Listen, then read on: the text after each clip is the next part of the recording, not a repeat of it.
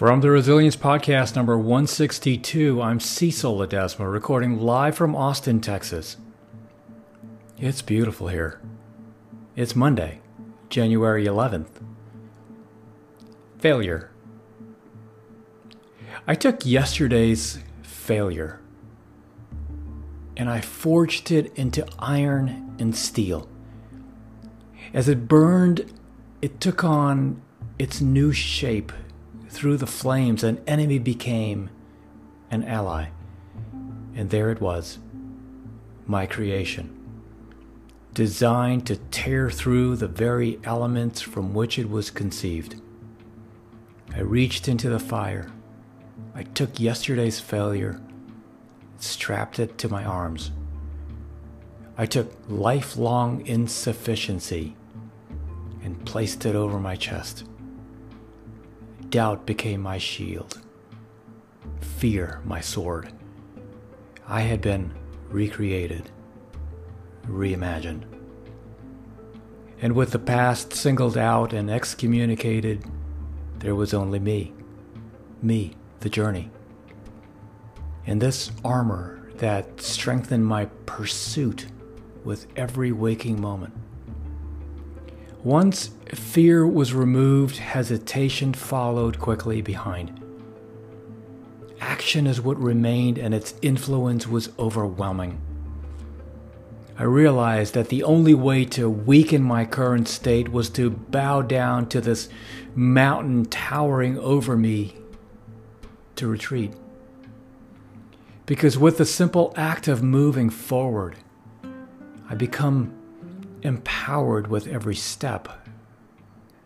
I was redefined. I was something more.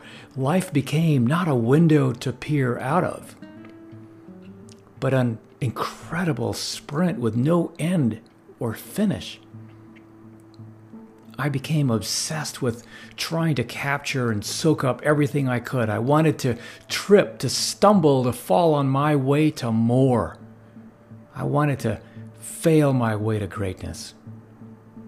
My only fear was slowing down. It was missing out. And as my armor grew stronger, my legs moved faster.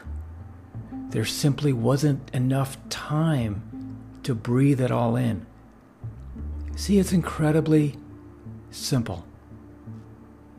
When I faced my demons, it's not just that I became free of them. They lifted me up. I've been running away from the very pieces that I needed most. This armor is a million mistakes. It's a million tragedies. It's letdowns and lessons and friendships betrayed, rejection and disappointment. But because of them, my world is limitless. There is nothing that I can't get through. I've been there. I'm battle tested, and anything that stands before me who become the armor on my back as I walk over it and carry on. And that's it for the Resilience Podcast. I'm Cecil Ledesma. See you real soon.